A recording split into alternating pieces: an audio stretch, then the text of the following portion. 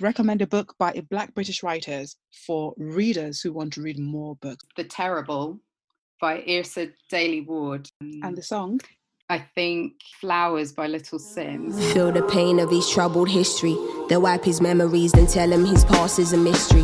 What is life without victory? Opinion, no liberty. Enlighten me how to stay sane in the world so mental world sick enough.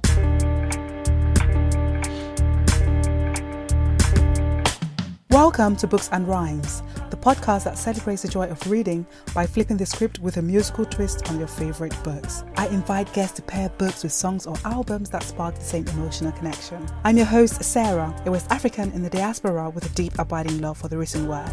Join me as I take you on a musical journey through the works of new and classic authors. Today's episode is all about romance. Ooh. Our guest, Sarita Domingo, is an accomplished writer and literary editor whose third novel, If I Don't Have You, a love story between a Black British expat and an Afro-Brazilian filmmaker, is published by Jacaranda Books as part of their 20 in 2020 project. We use the music of Esca, Prince, Erykah Badu, Nene Cherry and more to discuss Sarita Domingo's non-traditional route to publishing, crafting and writing romance stories as an act of resistance, and writing ambitious Black women with care. Sarita Domingo also discussed her advice for writers who are weighing the options of either being published by a small indie press or an establishment publishing house. For more information on Sarita Domingo's work, visit saritadomingo.com. That is Sarita, Sareeta, Domingo, Domingo.com. Follow the conversation by posting your thoughts on this episode and the previous episodes of Books and Rhymes podcast by tagging us at Books and Rhymes on Twitter and Instagram. Also, I always ask this of you every episode because it is important. Share the link with your friends whom you believe will find these conversations as interesting, stimulating and exciting as you. Enjoy the episode. So your book, If I Don't Have You, was recently published by Jacaranda Press. Ooh. It was, yes. An indie press in the UK who in 2019 announced an exciting project. The intention was to publish 20 books by 20 Black British authors in 2020. 2020, yes. One of those writers is you, Sarita Domingo. Yes, indeed.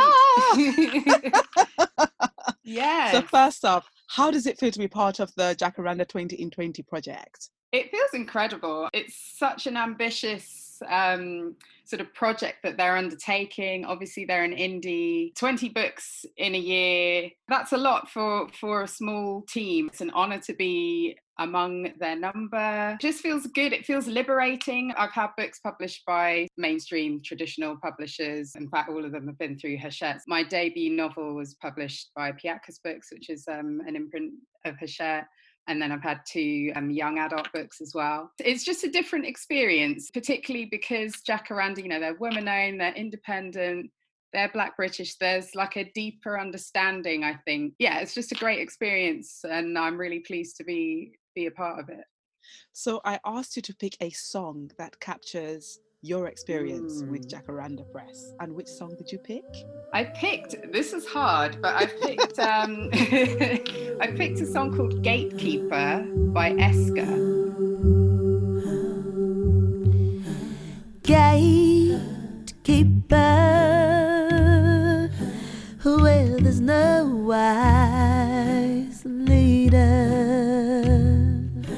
and there'll be no brighter lighter, but you keep letting it in, let it in, let it in, let it in. Gatekeeper, here is your reminder. She's a singer, she's a Black British singer. She's quite hard to categorise. She sort of has done quite a lot in like dance music spaces, but then she's got a folk side to her. So she's quite hard to categorise. And I think that her essence as an artist is sort of similar to the breadth of what Jacaranda are doing with the variety of different stories they're doing with the 20 in 2020. And the song itself, Gatekeeper, is kind of lyrically it's talking about freedom, it's talking about not being hemmed in by expectations, whereas people use that term gatekeeper a lot when they're talking about traditional publishing and how we're trying to get past the gatekeepers. There's something about the lyrics like at the end, like a city without a wall, you are open to anything. Do the government of your soul, 'cause you're so open to anything. Well, don't go listening to the voice of a stranger. Don't. Like at the end, the song she's saying, like a city without a wall, you're open to anything. Lose the government of your soul because you're so open to anything. Don't go listening to the voice of a stranger. Don't you go listening to that voice. With Jacaranda, there's that familiarity. They're not strangers. It's kind of a different experience being published by them than any more traditional publishing. That's why I've chosen that song. It just sort of spoke to some of the similar ideas and themes. I'm pleased you mentioned your previous publishing experience by an establishment publishing house. So we know that Hachette is one of the top 4 publishing houses in the world. I think their business model is very clever because they publish under many imprints, so you don't know that Hachette is like the father. Exactly. Yes, absolutely. Yeah. And so you buy books from these imprints thinking they're indie press, but they've got like a whole machine yeah, behind them. Could you talk a bit about your experience within the publishing industry, having been published by a traditional publishing house with the resources to push your book forward versus being published by an independent Black woman-owned publishing house in the UK, and you being a Black woman? So could you speak about that experience and how it feeds into these conversation about publishing, conversation about diaspora and continental writers? The key difference is the level of attention that you might get. It's not just a question of whether you're a writer from the African diaspora or whatever. In traditional publishing, so much of it is about how much they're willing to invest in you. I was very pleased to be on that journey, on that path, to have my debut published at all. But the level of attention that I received in terms of promotion, marketing, in terms of even drawing attention to the fact that I was writing, so my first novel was a romantic novel as well. There aren't many Black British people writing romance fiction. That would seem like perhaps an angle to take to try and draw the book towards a Black British audience or an African diasporic audience that might think, wow, I'd love to read a romantic story that features people who look like me. None of that was really the case. And a lot of the promotion of the book sort of fell on my own shoulders. And now that can be the case regardless of where you're published. But I think the difference in experience working with Jacaranda is that they have a better sense of what your audience, who your audience might be. They're more targeted or geared towards focusing on us, on people from the diaspora, and getting our books into those hands, or at least having a bit more of a sense that that's the market, that there is a market in the first place for books written by us, for us, and then, obviously thinking about spreading it out to the wider readership. That's definitely been a difference. And also not feeling the same level of restriction about what we're supposed to write, but it's been interesting to see how a book was marketed as just romance and without any sort of nuance to it. Whereas with this current book, If I Don't Have You, being published by Jacaranda Books, I feel like there's a bit more of a conversation about, what it means to write romantic fiction that features Black characters. The cover is very different. All those kinds of things are just a slightly different experience. And also, I do have to say that Jacaranda really do punch above their weight in terms of the reach that they do have. I mean, they have partnered with Audible, they've partnered with Foyles. So those were genuine factors when I was thinking, like, where am I going to position my book? Because you can be at a traditional publisher and be a tiny, tiny minnow of a fish in a massive sea, not even a pond. And that will mean that your book may not do anything, even though you're in a big traditional publishing house. So for me, that definitely was a factor, wanting to feel understood, feel seen, and feel like I'm working with people who understand where I'm coming from, what I'm trying to create, and can reach people who also understand that. But for aspiring writers, I do think it's something that you need to weigh up. It could well be that if you're making a debut and you're making a massive splash and there's an auction for your book, that then it might be worth going with a traditional publisher who does have that massive reach. And if they're willing to invest in you, can reach a massive audience that way. But that's rare. You'll still come up against those inevitable issues where people won't understand you, or even, down to the way your book is edited, where, I had experiences of people trying to edit out words or phrases, and you're just like, no, this is meant to be there. So it's kind of a balancing act. But I think that any Black writer or writer of color who is working in the Western world will understand that balancing act, and will probably have a sense of what they'll have to weigh in order to make those decisions. There's never been a faster or easier way to start your weight loss journey than with PlushCare. PlushCare accepts most insurance plans and gives you online access to board-certified physicians who can prescribe FDA-approved weight loss medications like Wegovy and Zepbound for those who qualify. Take charge of your health and speak with a board-certified physician about a weight loss plan that's right for you. Get started today at plushcare.com/weight-loss. That's plushcare.com/weight-loss. plushcare.com/weight-loss. Millions of people have lost weight with personalized plans from Noom. Like Evan, who can't stand salads and still lost 50 pounds. Salads generally for most people are the easy button, right? For me, that wasn't an option. I never really was a salad guy. That's just not who I am. But Noom worked for me. Get your personalized plan today at Noom.com. Real Noom user compensated to provide their story. In 4 weeks, the typical Noom user can expect to lose 1 to 2 pounds per week. Individual results may vary. So let's talk about your book, If I Don't Have You. So I like the flair you're giving that. It's a multinational book. It's a book that just goes across many nations, multi-ethnicity. So I had to do some zhuzh, if I don't have you. So I asked you to pick a song that captures the tone and feel of If I Don't Have You. And you picked? So I went with the Ballad of Dorothy Parker by Prince. Ooh. Dorothy was a waitress on the promenade. She worked the night shift. Dishwater blonde, tall and fine. She got a lot of tips. Well, earlier I'd been talking stuff in a violent room, fighting with lovers past.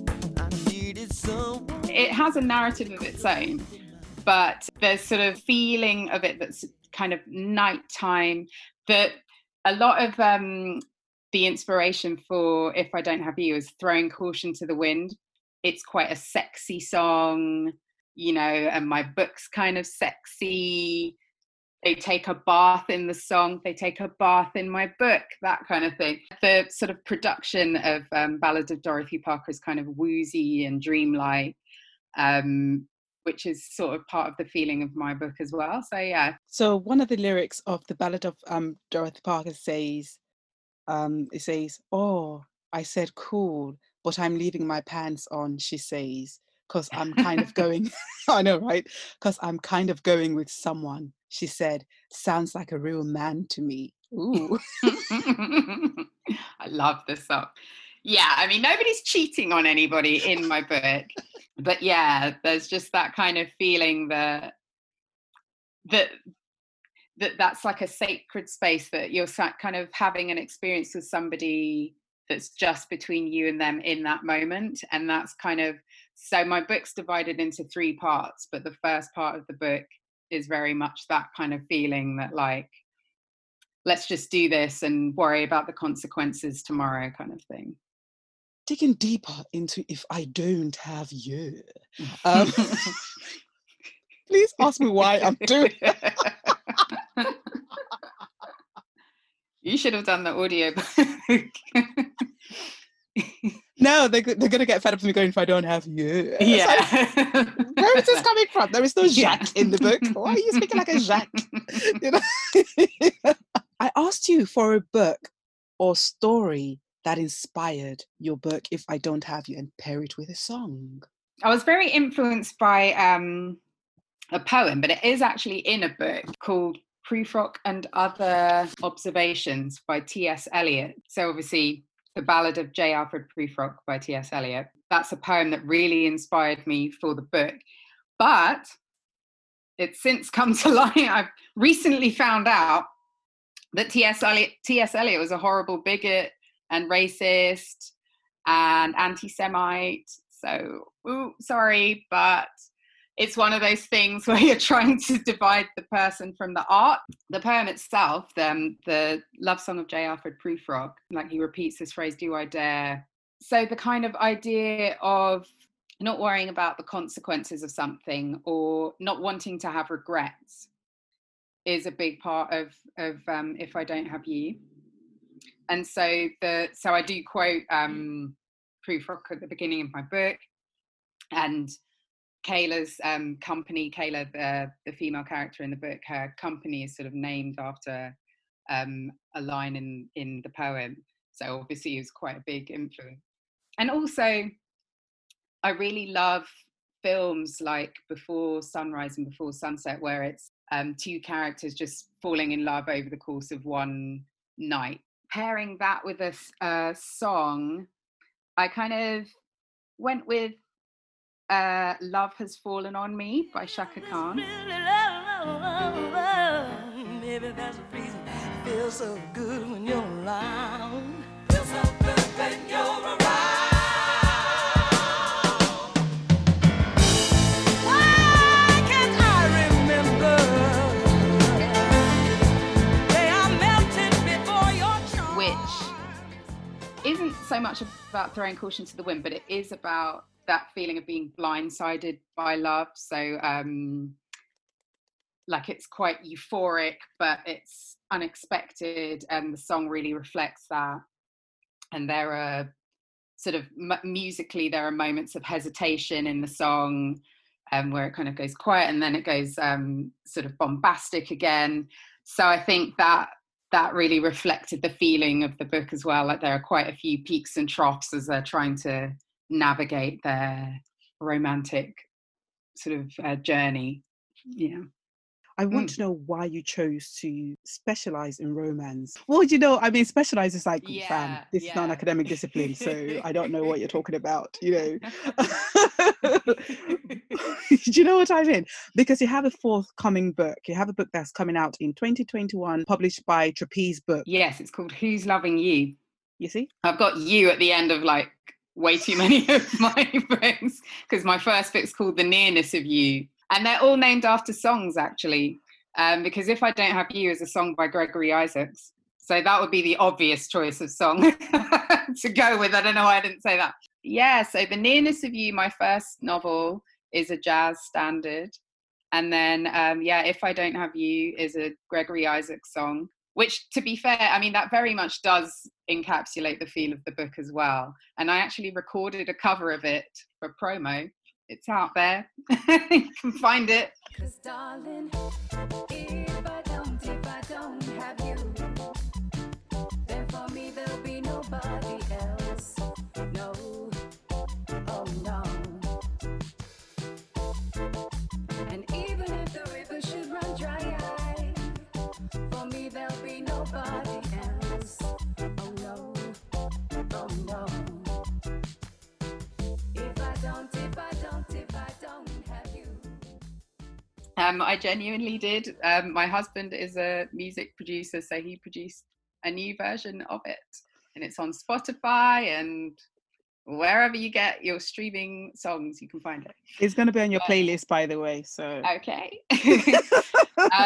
So Who's Loving You? Obviously, it was a Jackson 5 song. That's coming out next year, and it's an anthology of romantic stories written by British women of colour, including myself, and I'm editing the book. So it does have a story by me, and yes, it is, again, romance. It kind of has been an accident that I got drawn into this whole genre of romance. I mean, I do love love stories, who doesn't? But I think it was kind of the structure of romance I really like. You kind of know, where you're going to at least an extent with a romantic story. You know, kind of that two people are going to meet, they're going to fall in love.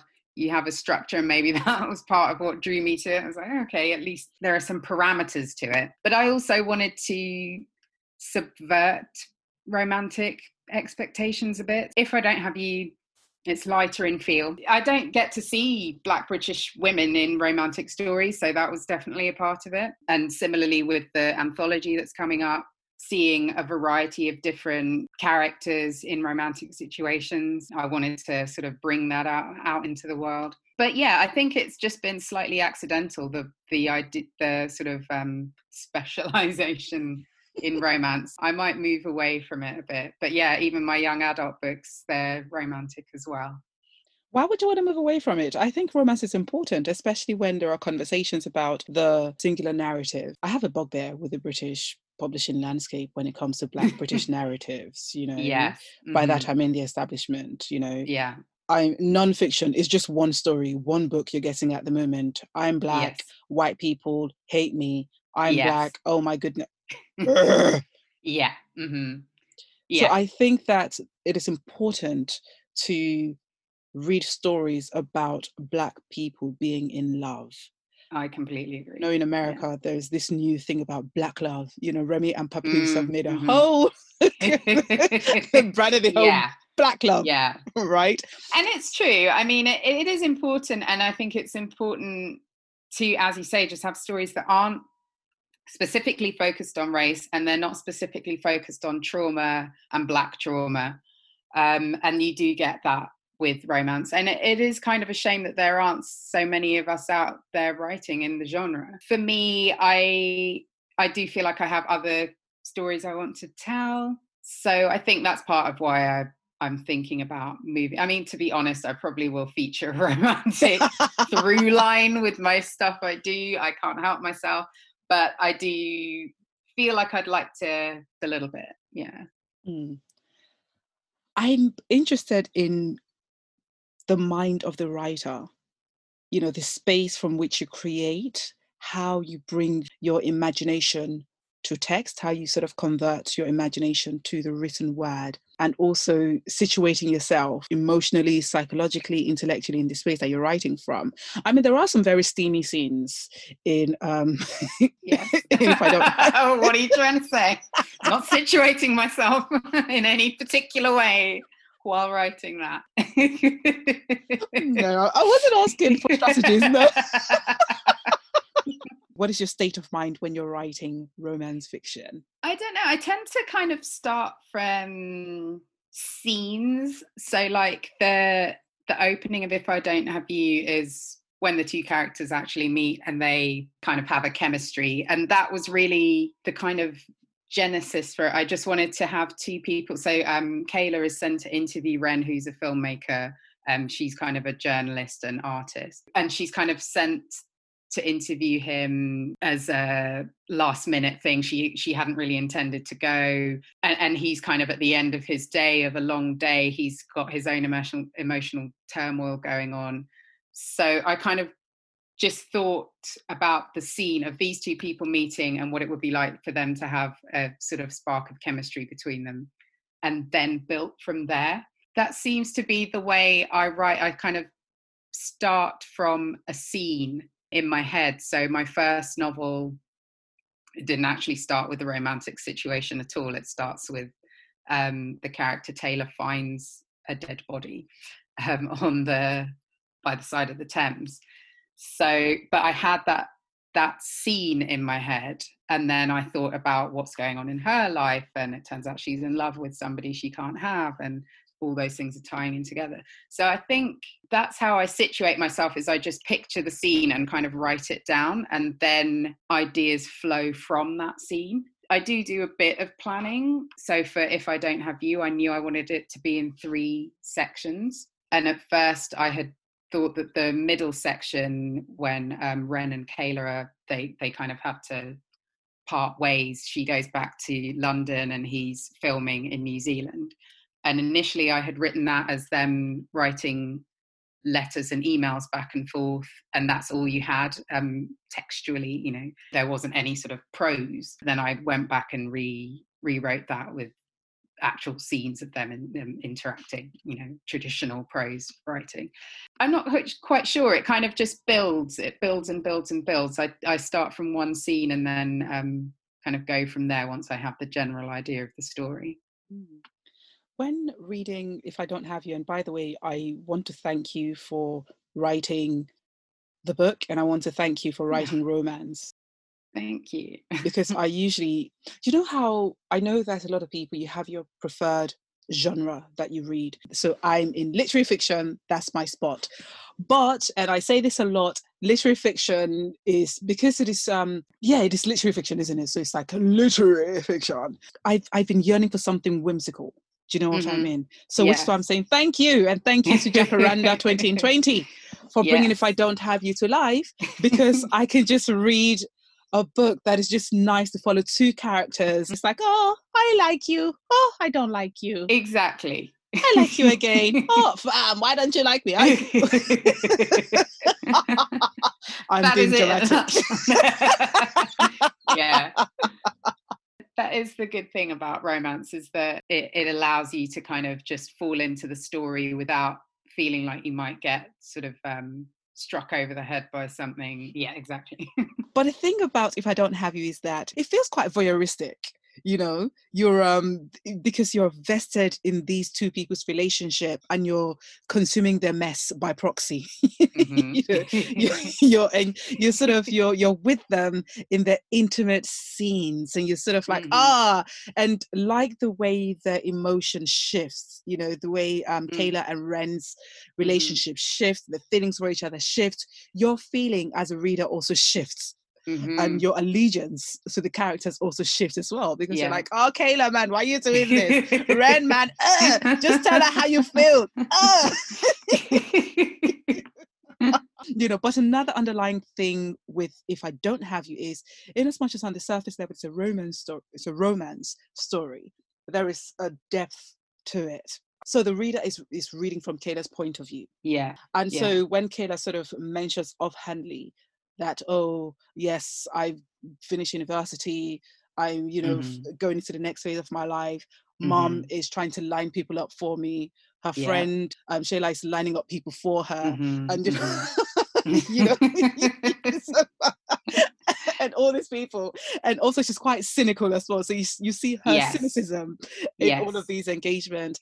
And then you have Ren, something is going on there which I'm not going to say so as not to read it for yourself, because it's a good book, you know. Yeah, I mean, I'm really glad that that you're saying that, because that is important to me, to kind of have a deeper sense of the characters and of the situations that they're facing. So yeah, with Kayla's character, I don't really read that many characters, Black women who are ambitious. And she's an artist, but she's also an ambitious woman. In her head, she thinks that romance may not even be for her.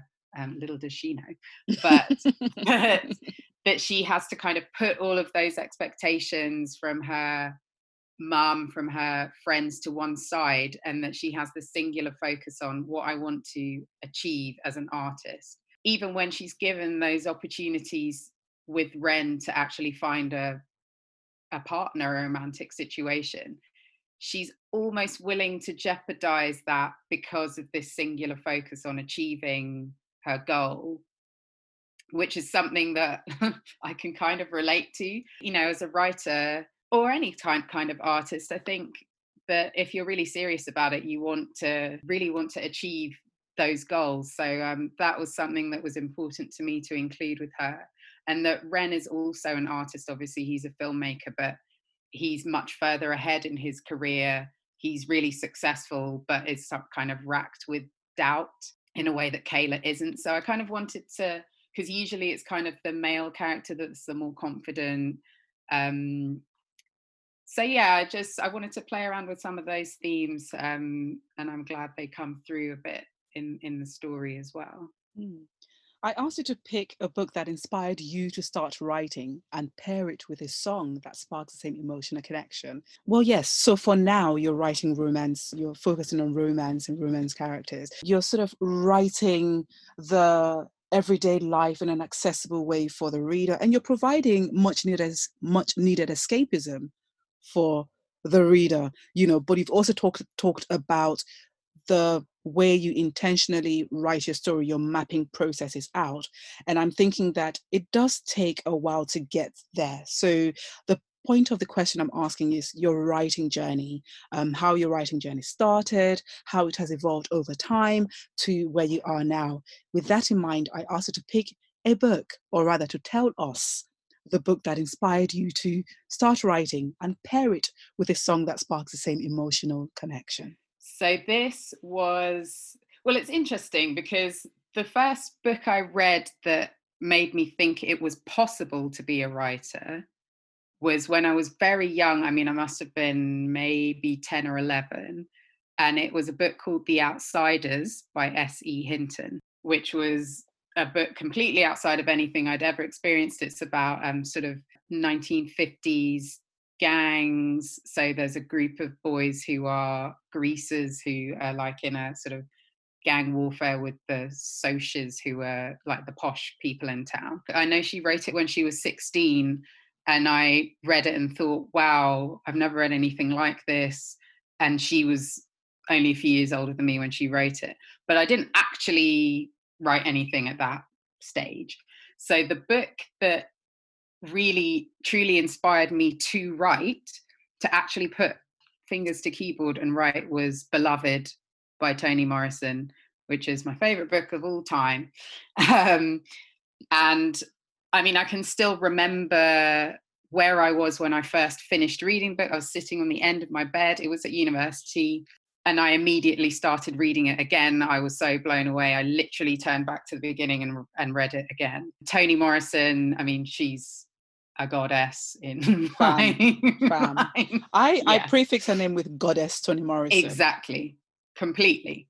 But Beloved in particular, the feel of it felt like it had been written for me to see, to really understand that this is possible, that fiction writing on this level exists, and that it was done by a Black woman. And I was reading it for university, and so we had to do like an essay or whatever about Beloved, but we had the option to do a creative response. So I wrote a story inspired, sort of not inspired by it because it was a modern day setting, but it had a lot of parallels and inspiration from Beloved, and I got like a really good mark. I can't remember. I got like a first for it. So I was like, oh, look at that. I can kind of write. I was literally inspired by the book to write sort of the first thing that I wrote that was critically assessed, as it were. I mean, I had always been somebody who thought maybe I could write, but that was kind of the thing that galvanized me to take it more seriously. And then in terms of my actual writing journey, the first thing I had published, I work in publishing, and my first job was at a company who won the publishing. They like were able to publish books for Agent Provocateur, the underwear brand. Oh la la. Yes. So they were doing collections of erotic fiction. They were looking for writers. And so even though I worked in sales and marketing at the time, I was like an assistant or whatever, they were looking for writers, and I put myself forward, and they liked my story. I'd never written anything like that. And I wrote like 3 or 4 stories for them. I wrote a novella, an erotic novella for the same company.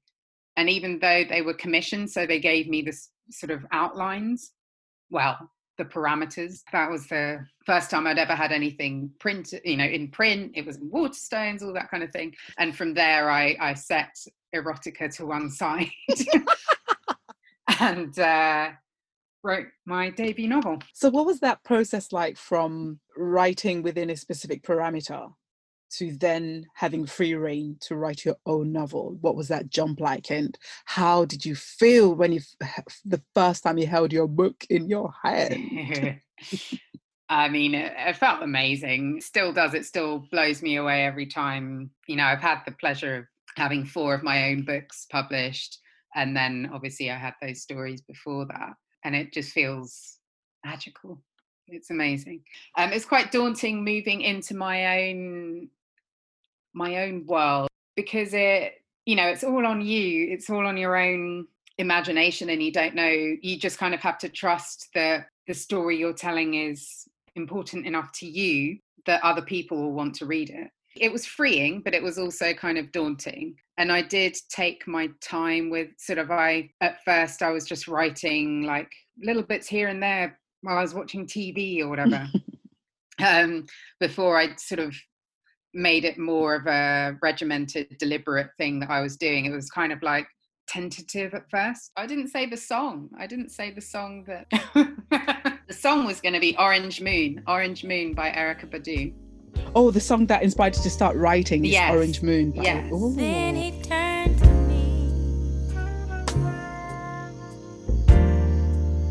He saw his reflection in me,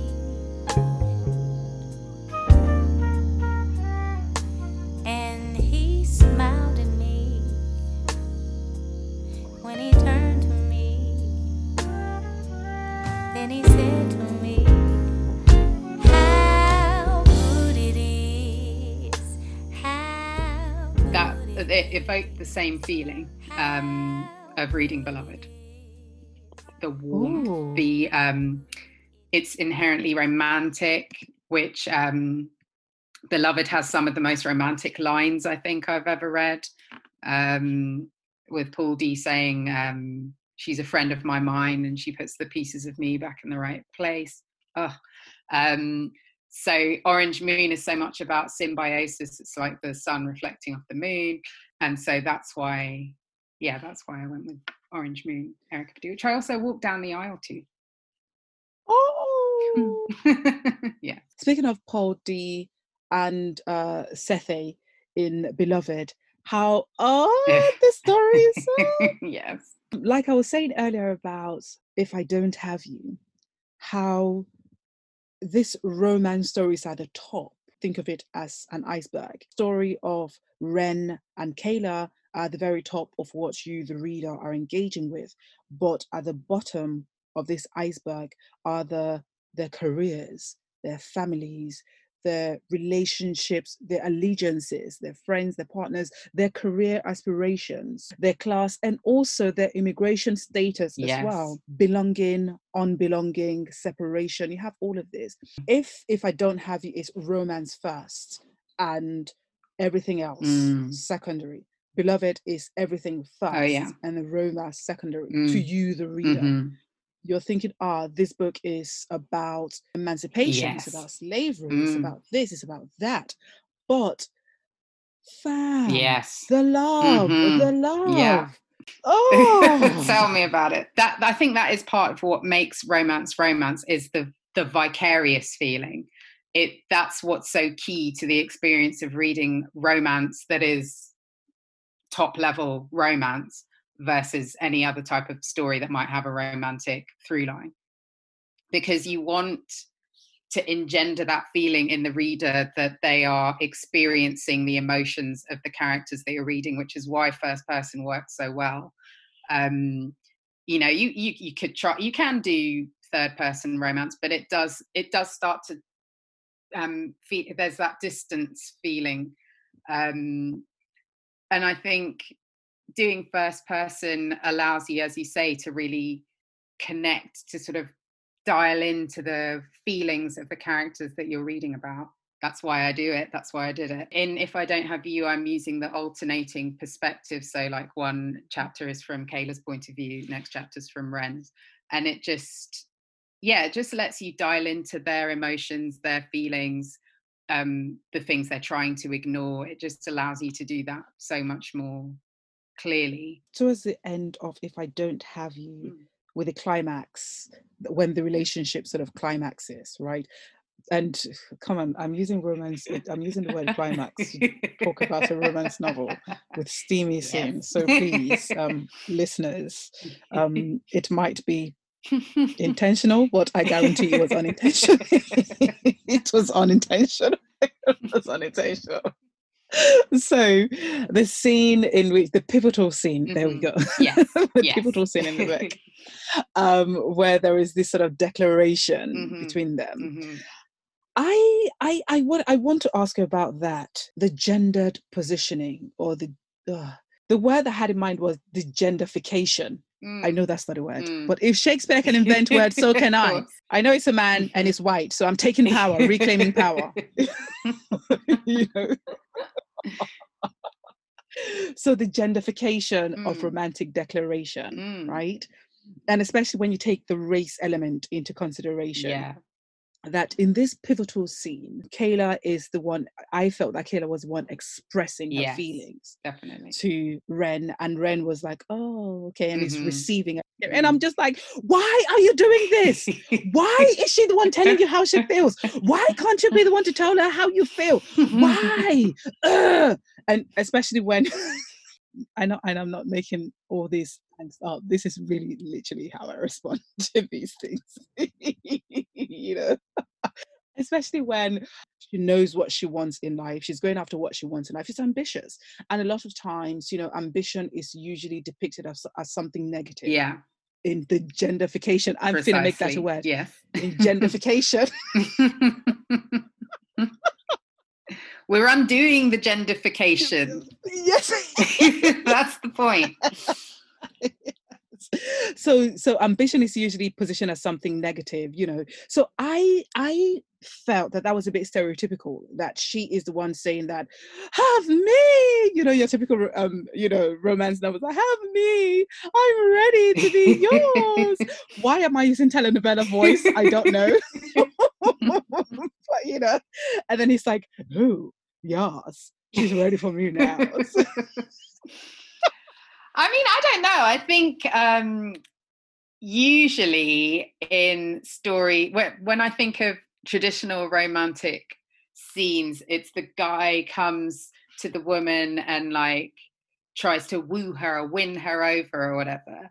And so Kayla is much more active at the climax of If I Don't Have You. She is the one to go to Ren and sort of lay all her cards on the table. And then I guess in a lot of ways in their relationship, she's the more forthright and he's the more hesitant. And that was kind of a deliberate thing to kind of make him maybe the more vulnerable kind of. Well, I mean, both of them are vulnerable, but she's kind of got more of a sense of armor over her. And so, yeah, I think I kind of wanted her to also be the one to make that effort to put her cards on the table and have him and hope that he will reciprocate. But yeah, I mean, her general forthright nature, her ambition, that was something that I was very keen to depict in the book. To have a character like that is, she's the woman, she's a Black woman, she's in a difficult position in that she wants to remain in the States when she's not supposed to. So yeah, she has all these things she's fighting against. And so it's sort of only made sense that she also fights for love ultimately when she comes to her senses. Do you think that is falling into stereotypical depiction of Black women, in the sense that quite standoffish, you know, quite emotionally hardened? And when you take into consideration that this is an interracial relationship, with Ren being Brazilian, if I'm not mistaken. Yeah, so right? He's half African-American, half Brazilian. When you take race into consideration, how Black women are depicted in popular media and popular discourse, they're not vulnerable emotionally, the trope of the strong Black, emotionally resilient Black woman, right? I think that if she was in a relationship relationship with I know it's not technically an interracial relationship, but the fact that Ren, in my opinion, his Brazilian heritage, to me, maybe it's my reading, but it seemed more present in the book. Dark-skinned Black woman, British, South American man, okay, dark-skinned, light-skinned, or dark-skinned, yeah, emotionally unavailable, hardened, light-skinned, yeah, softened, vulnerable. Okay, so the woman has to be broken down to make her ready for love, to make her pliable to be in a romantic relationship. Do you know what I mean? What would be your response to that sort of criticism of the depiction of Kayla and Ren's relationship? I'd say that it's not that she's emotionally unavailable, it's that she's ambitious. So she's not hardened, she's not been jaded by love, and she's not sort of closed off to the idea of romance. She just thinks that it's not for her, and so her focus is on her ambition, which is something that I don't feel like I see a lot of Black women depicted as in a positive way, particularly when it comes to being creative or artistic. So I think that is more the sort of level at which I feel like she's operating, less so than sort of stereotypical strong Black woman. She's opinionated. She's forthright with her opinions, but she also does have this vulnerability of feeling like, I haven't found that sort of romantic love by the time she's, in her mid to late 20s. And so she thinks that her focus is on her ambition. And I actually think that with Ren as a romantic hero, I guess people might call him beta. And that's the thing that, he's not a dominant person. He's not, which is what you would typically view as a romantic hero. The more sort of alpha feeling is often the case. He's more in touch with his emotions, which I feel like I don't see a lot of Black men or mixed race men being depicted as. So I actually would say that is not something I come across a lot, which was kind of a deliberate thing on my part. But in terms of the racial dynamic between the two of them, I mean, it was very deliberate to make her a dark-skinned woman. And I do accept the sort of critique of him being light-skinned and, different in that way, not quite on the same level. But then they're also from completely different worlds in a lot of regards. I mean, she's British, he's American. Their sort of dynamic is different in terms of their careers. So that they are contradictory in a lot of senses. So yeah, I mean, I could understand some of those critiques, but I don't necessarily take them on board myself. I like that. It's like, nah, think what you want, think what you can. It's like Nene Leakes. I said what I said. Exactly. I wrote what I wrote. There is a great quote. So the Namibian writer, Remy Ngamije, he has a great quote when asked the question about, critique of his work. And he said that the writer's work is to write. The readers bring their own interpretation into the work, right? So the readers are the ones who interpret what the writer does, and you just, and that's it. Because sometimes you write from a place of, you write what you want to write. And there are some writers who they are possessed by the characters, this feeling of, and you just let the characters come to life because you're a conduit for telling the story. And the analysis is left to the person who's reading it. And and I recognize as a reader, you're reading a lot of books and you're reading different stories and different narratives. You also bring your own life experiences into the books you read as well.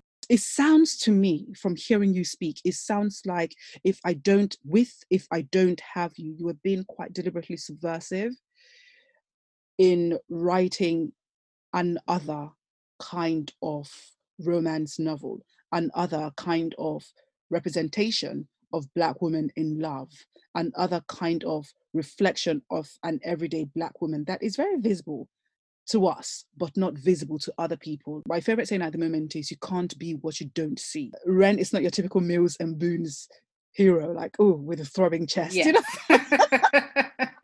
with sweating torso. Yeah.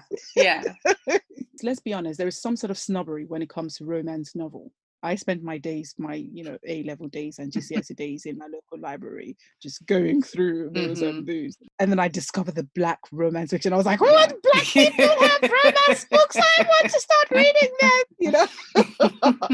And then there is a feeling of quote unquote maturity. So when I went to uni and I started working, I was like, oh no, it's time to start reading highbrow kind of books, you know?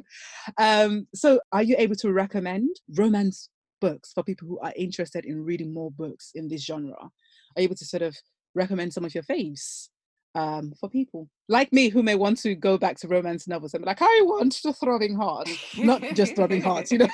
Because your book to me, your book reads like literary romance as opposed to just romance. Exactly. And I think that kind of goes back to what I was saying before about maybe moving out of the genre, because I have had that leveled against me. The very idea of like literary romance, it's like, it's kind of literary, it's kind of romance. And so the expectation for romance readers is probably more so the kind of story that you're describing, the kind of the heaving chest and all of that. Whereas that's not my interest. And I do love literary fiction. That is basically all I read. I actually don't really read a lot of romance at all. You know, it was after university and all of that I came to even read any romance at all. And I used to do a blog, which is still up there, called The Palate Cleanser, which talked about reading romance in between reading literary books.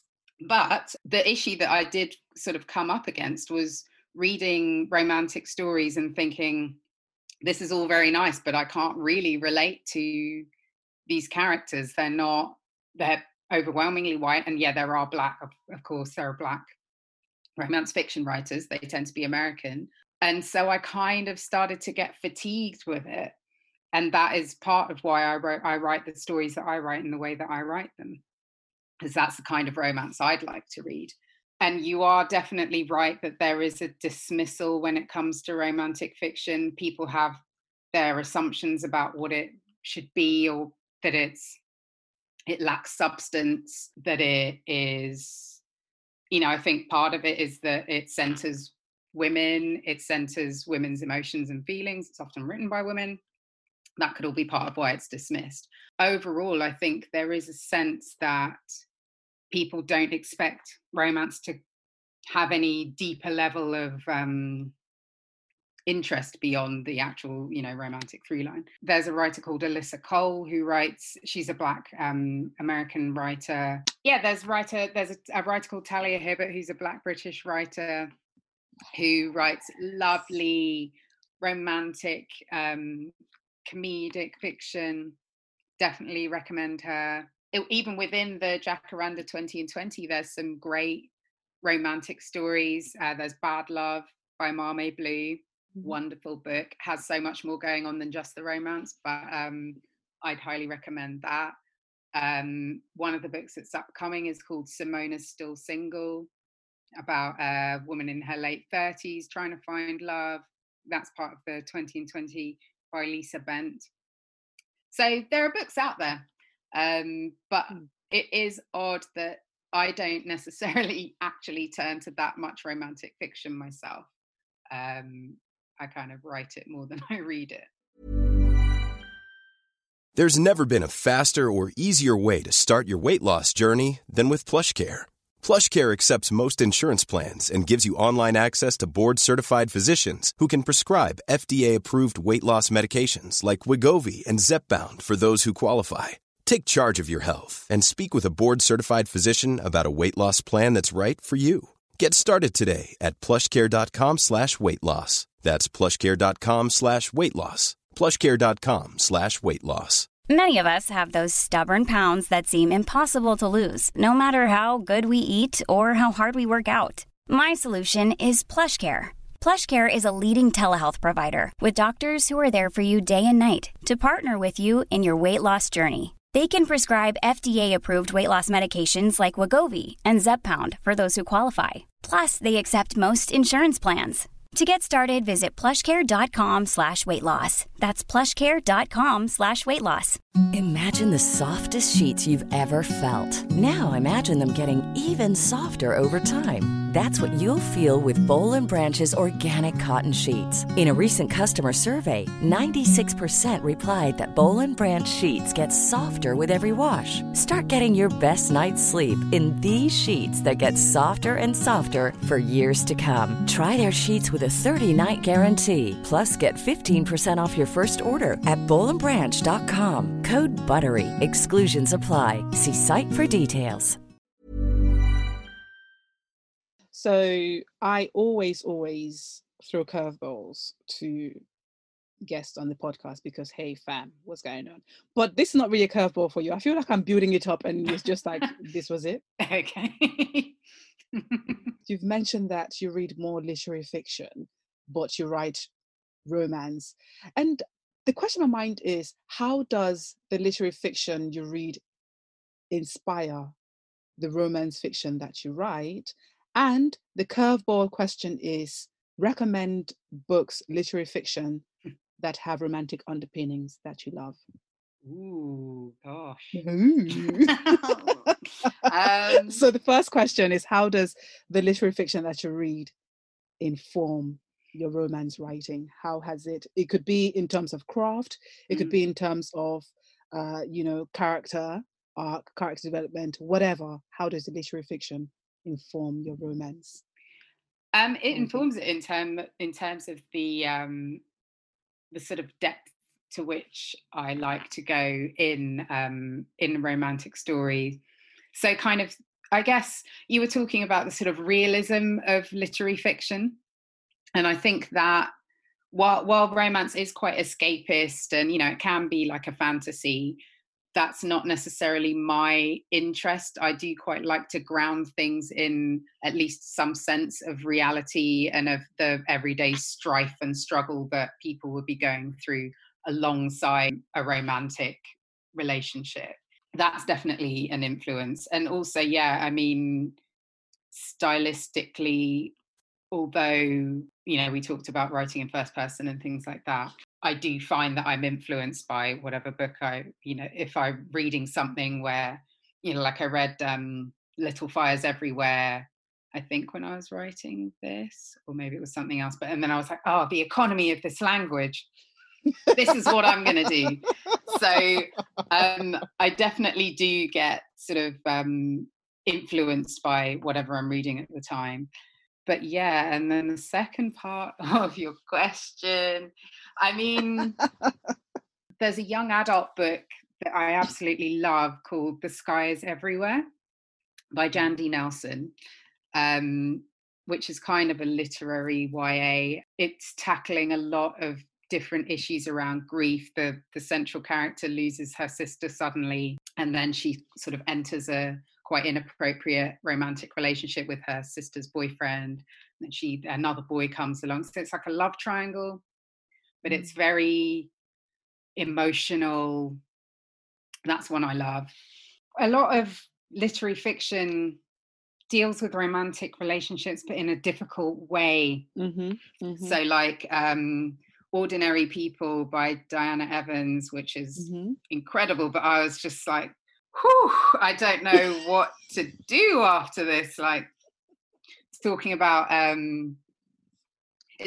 lot of things that I'm very interested in, and obviously Black British characters, but tackling the feeling of long-term romantic relationships. Wow, it's a lot. It's not necessarily a positive fiction, put it that way. The reason I asked that question is because I wanted to do a series on romantic books, but I ended up doing depictions of women in romantic relationships instead. Right, yeah. Primarily because, like you and I, kindred spirit, reading almost exclusively literary fiction, you find that romance is not at the forefront, but then, and also the way they write romantic relationships are also, it's not smooth sailing. Yeah. They're always fraught with Mhm. difficulties. And these women, they carry the emotional weight and the emotional traumas of these romantic entanglement, our new favorite word, thanks to Jada Pinkett Smith. I sort of wanted to have a conversation with you about representation of women without putting words in your mouth, Yeah. but, you know, sort of the weight of these relationships on women Mhm. in literary fiction Yeah. compared to romance, Yeah. you know, Yeah. the genre of romance. What is your take on it? What has been your experience on it? Have you, I know it's like putting you on the spot, but just if you're able to sort of think widely about the literary fiction that you've read and the many different reflections, experiences, and representation of women in romantic relationships. Perhaps part of why I'm struggling to immediately think of stories where women are depicted in romantic relationships in literary fiction is because that's not often the concern of the writer. Whereas in sort of more traditional romance,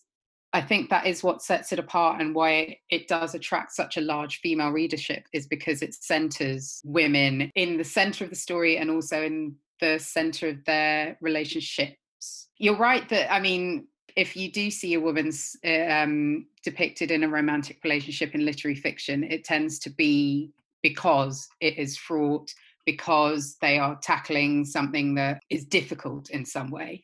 Whereas in romance fiction as a genre, while there are, you know, conflict is obviously the basis of it. You can't just have your two characters meet and then it's just a boring story about them moving in together and everything and they live happily ever after.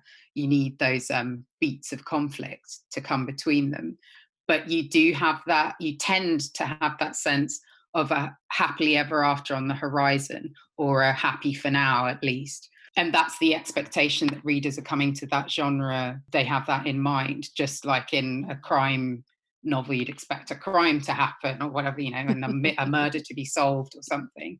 And I think that that's the appeal of it. It's the repetition and the safety of that knowledge. Whereas in literary fiction, you are much freer to depict a relationship in how, whatever means you see fit. But you don't have that safety for the reader of knowing that a romantic relationship will work out, or that it will end in a particular way. But perhaps, I don't know if it's an odd perception to think that literary stories don't necessarily deal in positivity in the same way that a romantic story, you know, a story that is primarily about romance would. But perhaps literary writers reach for difficulty and conflict more emphatically than romance writers who are aiming for that happily ever after. So I'm sort of also, of course, completely drawing a blank as to the stories that I've read recently. Yeah, I mean, when you think about books that have been successful recently, Queenie, Girl, Woman, Other, the romances in those stories are not always happy, it's to say the least. Because all the ones I'm thinking of, the romance is, I'm like, fam, the woman is suffering. Yes, please let her rest, please. If there's a romance at all. I think that's partly why I'm dancing on that that fence between wanting to depict romance and women within romance in kind of a positive way, but also loving that literary side of things that delves deeper into the nuances of what's happening with the characters. Literary romance. I like it. Yeah, put some respect to my name. Exactly. Which stories are you thinking of when you were speaking? I just thought that maybe the reason why My Sister the Serial Killer was so successful is because that is about yes, it centers a woman taking control over romance. Exactly. That is so true.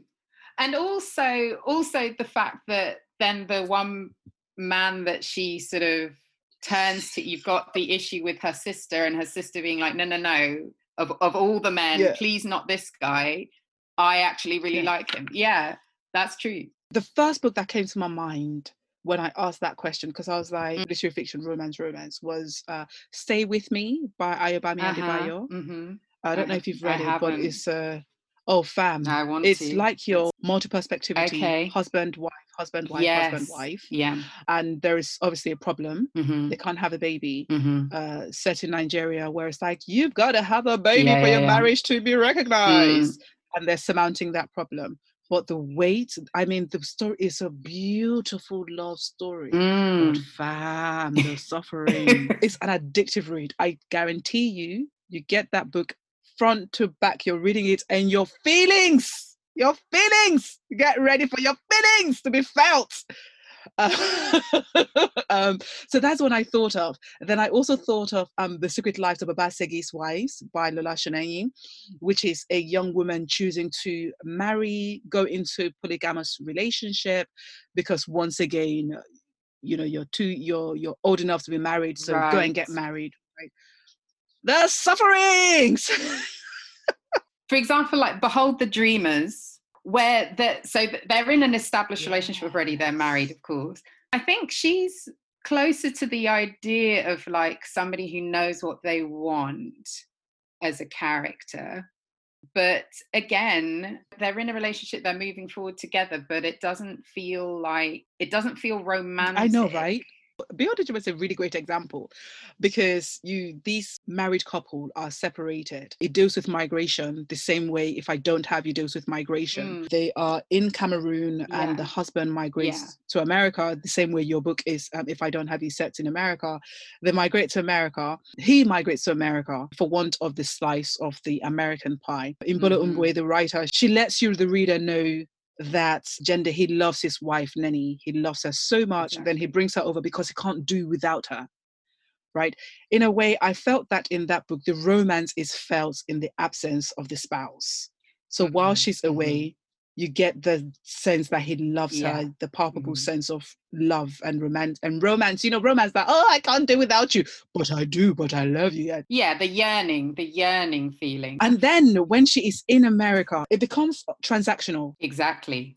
Yes, and there's that idealized idea of what it would, idealized idea, but the idealization or whatever of what it will be to be partners, to be in this relationship, but then the reality of it is very different. And that seems to be what runs through a lot of literary fiction, is that you think it's going to be all romantic and nice, but let me tell you, it's actually going to be this. There's obviously a place for that, and it's real, and it makes for a good story. But I do also think there's a place for just the security of knowing that you're entering into a story where the romance is at the center, and that while there may be trials and tribulations, the end result will be that these people are okay. I guess that's what draws me to it. The conclusion I'm coming to from our conversation is that if literary fiction is the parent, imagine like a two-parent household, right? The parent who tells you, it's like, yo, life is difficult out there, man. You've got to work hard. There are monsters out there, you've got to fortify yourself for the world. Romance is like, oh no, actually, yes, life is hard, but come, man, it'll all work out in the end. It's all right. It's okay. Notice the voice as well. It's all right. It's okay. It's really important to have a balance like that, and to, particularly for Black readers, to feel that sense. You are loved. You are worthy of love. So I think that's something, you can read a story that's not about trauma. It's about love. It's about or your characters being embraced. In the vein of varied stories for Black readers by Black writers, recommend a book by a Black British writers for readers who want to read more books by Black British writers.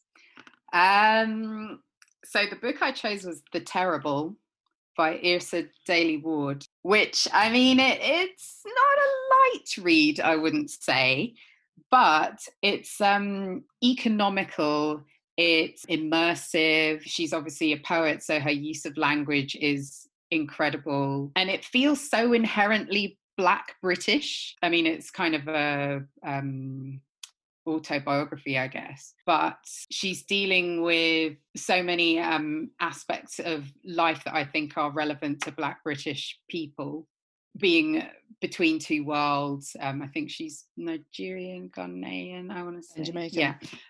No, Nigerian and Jamaican. Yeah. How she comes into her womanhood, how she's dealing with her family, her relationship with her mother, all those kinds of things. And also talking about the creative process itself. I think at the end of the book, she says something about there's 6 stages to writing something that really resonated with me. Yeah, there's just something about that book that it's quite a quick read. It's not very long, but it's also, there's so much going on in it.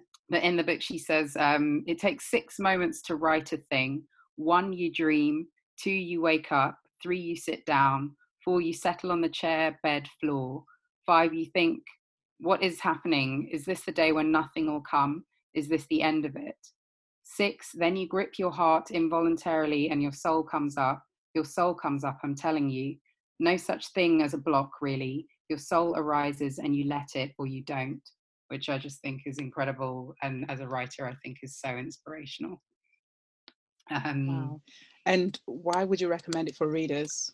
I think because particularly for in terms of Black British writing, I think she's from the Northwest, so it's a bit of an unusual perspective. It's not your usual like super London centric. I feel like a lot of narratives focus on London. So, although I think she moved to London at one point, but yeah, I think just her use of language, it's quite accessible, but it's doing a lot with the economy of her words. I think that's why I'd recommend it. I think it's just great. And the song? I actually... Curveball. It was difficult enough thinking of them when I knew. Thinking of songs. The terrible. I don't know, it would probably be something by like Little Simz. It's just something about Little Simz as a Black British woman telling her own story. I think Flowers by Little Simz. Feel the pain of his troubled history. They'll wipe his memories, then tell him his past is a mystery. What is life without victory? Opinion, no liberty. Enlighten me how to stay sane in the world so mental, world sick enough of voodoo child. No, actually, I'm gonna change that. I think it will be a Nena Cherry song. I'm gonna go with Man Child by Nena Cherry. From Monday down to Friday, you're working on another man's car. Or is it in the factory? It doesn't matter where you are. Why that song? Because of the narrative feeling that it has. She's telling a story that's about a man-child, obviously, like a guy who he has all these expectations on him but doesn't quite get it together. And for some reason, that just came into my head as a song that has a similar feeling to The Terrible, where, because she's talking a lot about her brother, and although he's an actual child, he's younger than her, there's just something about the feeling of man-child. It feels very British, even though Nena Cherry is, I think she's like Scandinavian, and I know her dad was Sierra Leonean, I want to say. That multicultural feeling, but also having an inherent British feeling, the production of it. So for some reason, that just brings me to mind of The Terrible. I don't know why.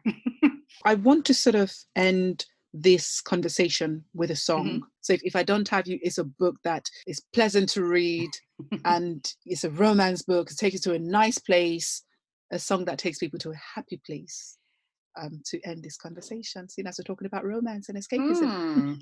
Well, for some reason, the song that comes to mind is, and I know some people maybe don't love it, but it's Solange, Things I Imagined. I think it's the opening song of her latest album. I saw things I imagined. I saw things I imagined. I saw things. It's like a mantra almost, and I find it very, she's saying, I saw things I imagined, and she repeats it over and over again. And that speaks to that sense of creativity of ambition. It's quite dreamlike. It's kind of romantic, like imagining could mean imagining a romance. It could mean imagining an ambition.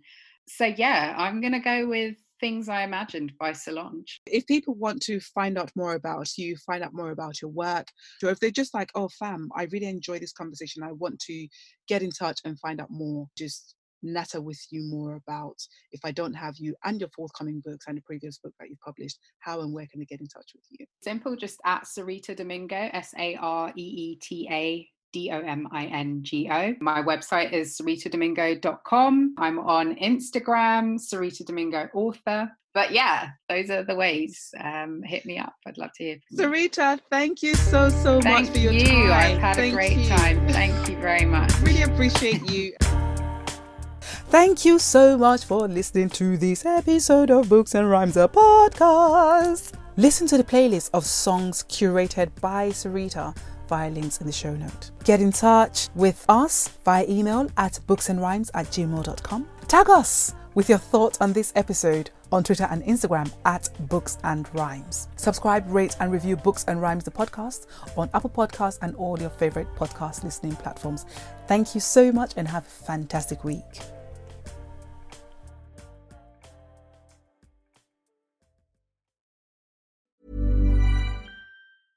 A lot can happen in the next 3 years. Like a chatbot may be your new best friend. But what won't change? Needing health insurance. United Healthcare Tri-Term Medical Plans are available for these changing times. Underwritten by Golden Rule Insurance Company, they offer budget-friendly, flexible coverage for people who are in between jobs or missed open enrollment. The plans last nearly 3 years in some states, with access to a nationwide network of doctors and hospitals. So for whatever tomorrow brings, United Healthcare Tri-Term Medical Plans may be for you. Learn more at UH1.com. Imagine the softest sheets you've ever felt. Now imagine them getting even softer over time. That's what you'll feel with Boll & Branch's organic cotton sheets. In a recent customer survey, 96% replied that Boll & Branch sheets get softer with every wash. Start getting your best night's sleep in these sheets that get softer and softer for years to come. Try their sheets with a 30-night guarantee. Plus, get 15% off your first order at bollandbranch.com. Code BUTTERY. Exclusions apply. See site for details. Hey, folks, I'm Mark Maron from the WTF Podcast, and this episode is brought to you by Kleenex Ultra Soft Tissues, your ally to help tackle your allergy symptoms this season. I love the change of seasons, but nobody loves pollen and all those other things floating in the air that make you sneeze during this nice weather. Kleenex Ultra Soft Tissues are hypoallergenic and allergist approved, so fight back against watery eyes and runny noses without worrying about irritating your skin. For this allergy season, grab Kleenex and face allergies head on.